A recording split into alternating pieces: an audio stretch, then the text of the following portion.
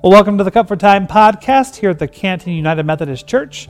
My name is Pastor Clay, and I'm joined back again by Eric Stearns, my regular podcast co-host. Glad to have you back, Eric. I'm just glad to be together. Thanks for joining us for this episode. Today we're talking about my message from Sunday, which was all about fulfillment. Where do we find fulfillment in our lives, and how does Jesus give us part of our answer in his life of service? So let's get into it. Sounds good. I feel like for me anyway, when I graduated college, my number one goal when I found a job was to make money. Sure. And the more I work, the more I realize that's so secondary to the real purpose of your life. Is not. It's to do something that will make the world around us better. Yeah. And I think that, I believe that more and more all the time. That money will come and go, the material possession stuff will come and go, but yeah, how we treat others and what our job does for others will make way more of a lasting imprint. Yeah, definitely. I would agree with that completely.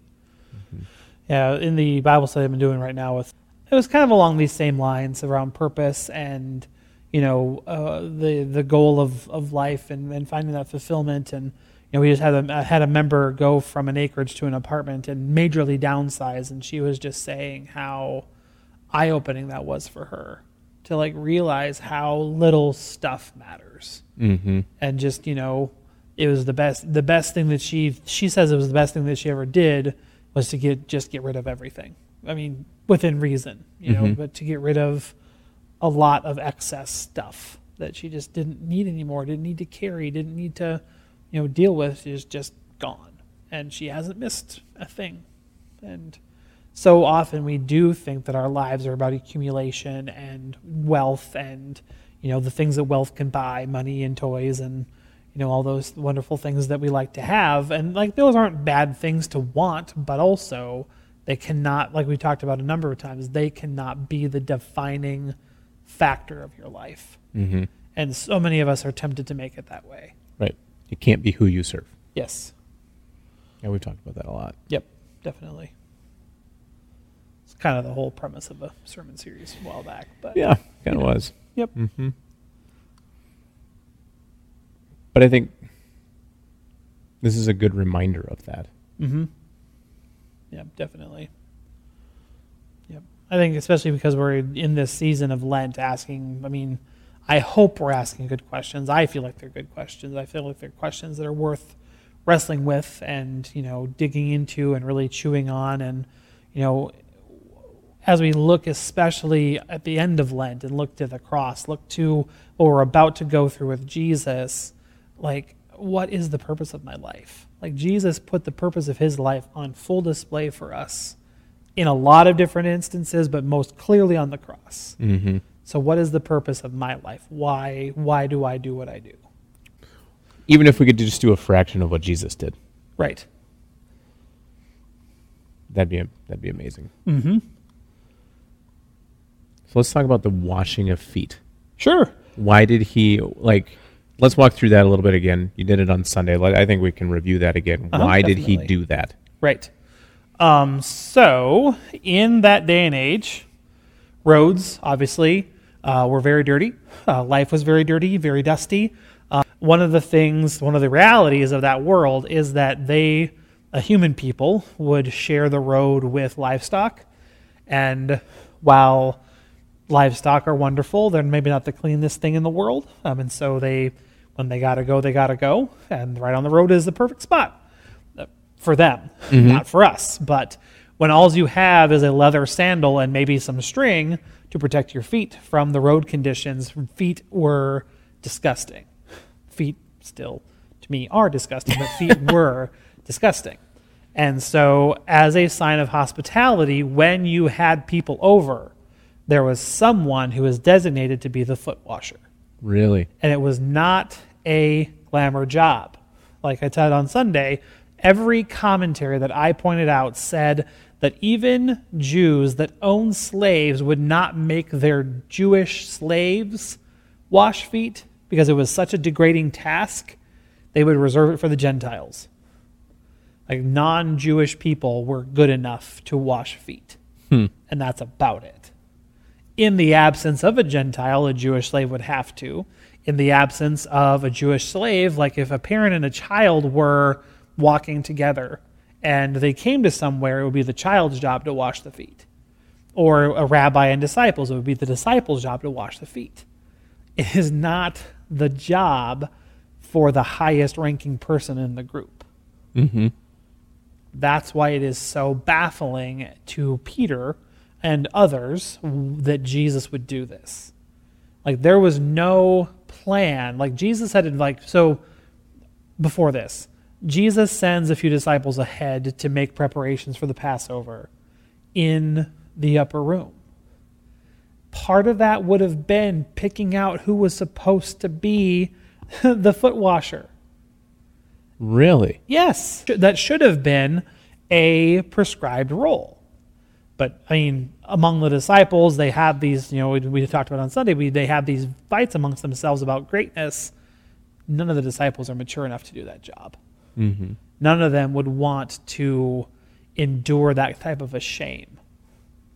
And I feel like Jesus knew this, and Jesus knew what he was doing every step of the way. And Jesus takes on the role of the servant. I just feel, and this could be just me on a branch theologically or about the Bible, I just feel like there was such an apprehension among the disciples. Like, who's going to do it? Mm-hmm. Who's going to do it? Like, we're the whole group, like, when you ask for a volunteer to pray, everyone's like, oh, who's going to do it? Who's going to do it? Who's going to do it? If they all look at the table? Exactly. Mm-hmm. If we say nothing long enough, maybe he'll just do it. And then he did. Then Jesus did. Jesus got up from the table, took off his outer robe, and out of hospitality and out of care for his disciples, he washed their feet. Peter, obviously, being Peter, objects and says, you're not doing this, Jesus. Like, we know who you are. You're not doing this. And Jesus says, if I don't do this, you have no share with me. You don't say if I don't become a servant to you, you cannot become a servant to me. You can't become a servant to others. This has to happen. Mm-hmm. And so though Peter says, well, then fine, if you're going to wash my feet, wash everything, take everything, Jesus. And Jesus is like, no, we're good, but. And then he gets up and he says, do you know what I've done for you? And like part of that, like I said on Sunday, part of that is redefining the relationship, but part of it also is the model. Mm-hmm. The model for serving one another that Jesus is giving now to his disciples. Because as we learned at the start of the scripture, Jesus knows that his hour has come. Jesus knows that there's no way out of this. He's still going to try in the garden and pray out of it. But Jesus knows that his hour has come to glorify God by going to the cross. Mm-hmm. And so he knows that this is one of his last chances to prepare the disciples for what's about to happen and ensure that the Jesus movement goes on beyond Jesus' death. Because the disciples, after Jesus died, the disciples, they did try to go back to their normal lives. Mm-hmm. But Jesus had bigger purposes for every single one of them, this role of servant. So that's why, that's the practical why, and also the spiritual why of why Jesus would wash their feet. Right. Yeah, Jesus is just showing us that we need to be willing to do the crappy jobs. Yeah. Whatever is called for us to do, mm-hmm. we need to be willing to do it. And really, to take this into today application, yeah, in anything we do, mm-hmm. there are things that just need to be done, and we need to be willing in order for whatever greater thing that we're working towards. Yep. We need to be willing to do that. Absolutely. Yeah. Absolutely. I had a friend of mine take a job at Storm Mountain, and she ended up scrubbing toilets for Jesus because, that was what was required of her in the position that she was in. It wasn't glamorous. It wasn't what she had intended. She had intended to do more ministry-type stuff, mm-hmm. but the toilets needed to get scrubbed. So one way or another, the toilets got scrubbed. Sure. And that's part of who we are. That has to be a part of our, not just clergy, that has to be a part of our identity and a part of our DNA, is that just we know what it means to take on the role of the servant, to do the crappy jobs, and to do them to the glory of God. Mm-hmm. There was a piece that you and I were talking pre-podcast. Yeah. About there was a piece that you had cut. Mm-hmm. Do you want to talk about that a little bit? Yeah, definitely. So I texted Eric right away on Sunday and said I inadvertently I cut this out. Because we needed content, Clay. It's fine. Well, yes. But in the course of the sermon on Sunday, I wanted to talk about the depth of service that Jesus was striking with every single one of his disciples. The disciples had literally nothing, no leg to stand on as to why they couldn't be the one washing feet. Because Jesus became a servant to them in the depth of what they were about to do. It makes Jesus becoming a servant feel so much more powerful. Mm-hmm. Jesus washed the feet of the disciple that was about to betray him. At this point, Judas had not left the assembly. Judas was still there. Mm-hmm. Jesus washed his feet and still welcomed him to the table of communion. Jesus washed the feet of his disciples that were about to fall asleep hours later in the garden. As Jesus is praying and pouring out his heart to God, the disciples are supposed to be watching and praying with him, but they fall asleep. Jesus still became a servant to them. After Jesus was arrested, the disciples all scattered. Jesus washed their feet, became a servant to them. Yeah. Peter, was about to deny Jesus. Jesus still washed his feet. After the resurrection, Thomas was about to doubt. Jesus washed his feet. Every single disciple had a reason as to why it made no sense for Jesus to become a servant to them. But yet Jesus still did. And I just find that so fascinating and so impactful when I think about my own life or all the ways that I screw up. Jesus would still wash my feet. And so even as I go through my life and my life in ministry, there are people I disagree with. And there are people that, say they're going to do something and then don't. I am still called to be a servant even then. And that's hard, and that is, it's sometimes not fun, but it is the reality of my life as a minister and my life as a Christian. There is a hesitancy to become a servant. Yeah. Yeah. Definitely is. Mm-hmm. Everything's so self-centered. Yes. Self-serving, mm-hmm. Get what you can get and right. Don't worry about anyone else. Yep. Look out for number one, and, everyone else can take a back seat to, my ideas and my way being the best way and my, whatever. The example that Jesus set is still looming over us. Right. And like I said Sunday, I really appreciate how Jesus made the role of servant something functional. And a servant is someone that knows what they want to do with their life. A servant wants to give of themselves in any way that they can. Mm-hmm. And I just think that is so countercultural, and just, and not just like American culture. I think it just works so against our human nature, because we just have such an innate desire to survive and to thrive, even up and against someone else not, But yet we are called to be servants. We are called to give of ourselves, to give of our protection, to give of our safety,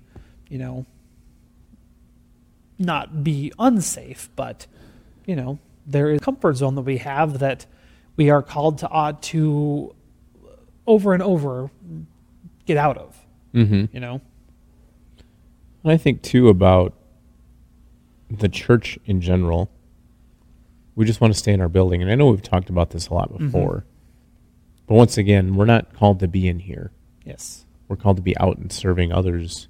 Yep. To bring them in here. Right. Yep. To welcome them to this family. And we're not good at that. Mm-hmm. Because, it's our culture to just worry about, number one, especially, and for the majority of people in the United States, we don't have to worry about, or for a lot of people in the United States, we don't have to worry about like where our food's going to come from, where our, and we have the means to serve others. Yep. And it's different in, places that are less fortunate than we are, where they really do kind of have to worry about the next meal and that kind of thing. Yep. But you almost wonder if people in those cultures are more willing to be servants because they are closer to it. Yeah. Oh, absolutely. Yes. They know what it's like to have nothing and want nothing more than for that to just not happen. Mm-hmm. Yeah, definitely. I'm so fascinated by what Jesus did. It is so powerful what he does. Mm-hmm. Yeah. I mean, I think of the times that Jesus sacrificed his own personal safety.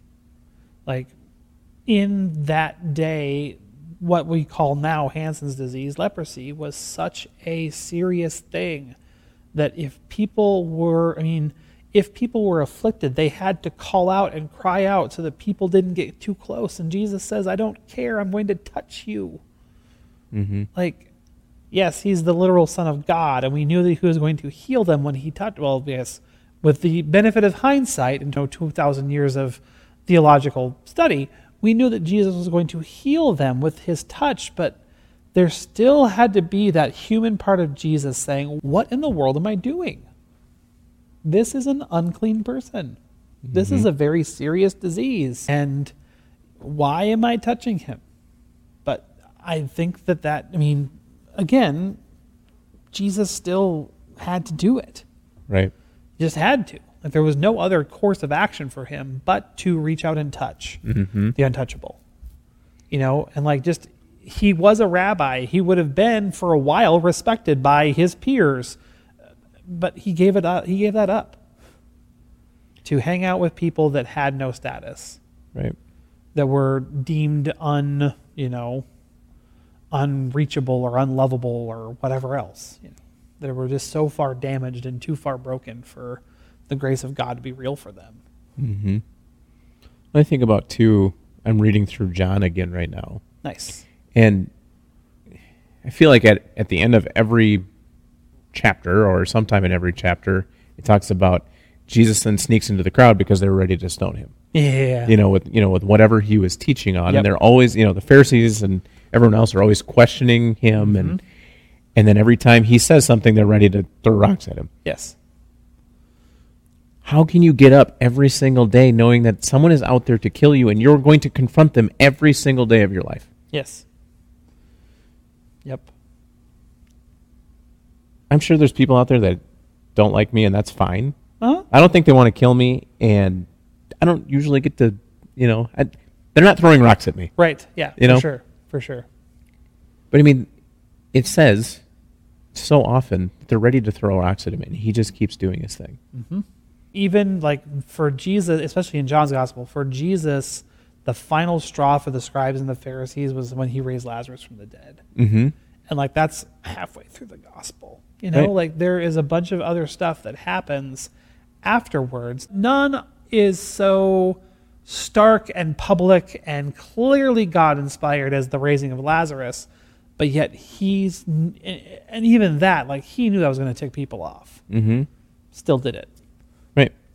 Lazarus was raised from the dead. He was not short dead, he was long dead, in the tomb for days. Well, it was starting to smell. Yes. Yep. And so Jesus has them roll the stone away and then offers this really long prayer, so everyone had to stand there and stay in the death stink, and then raises Lazarus from the dead. That was the last straw. The scribes and the Pharisees knew they had to do something about Jesus now.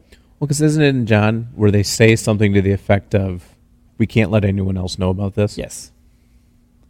Doesn't that tell you right there that how true this really is? Mm-hmm. Yeah.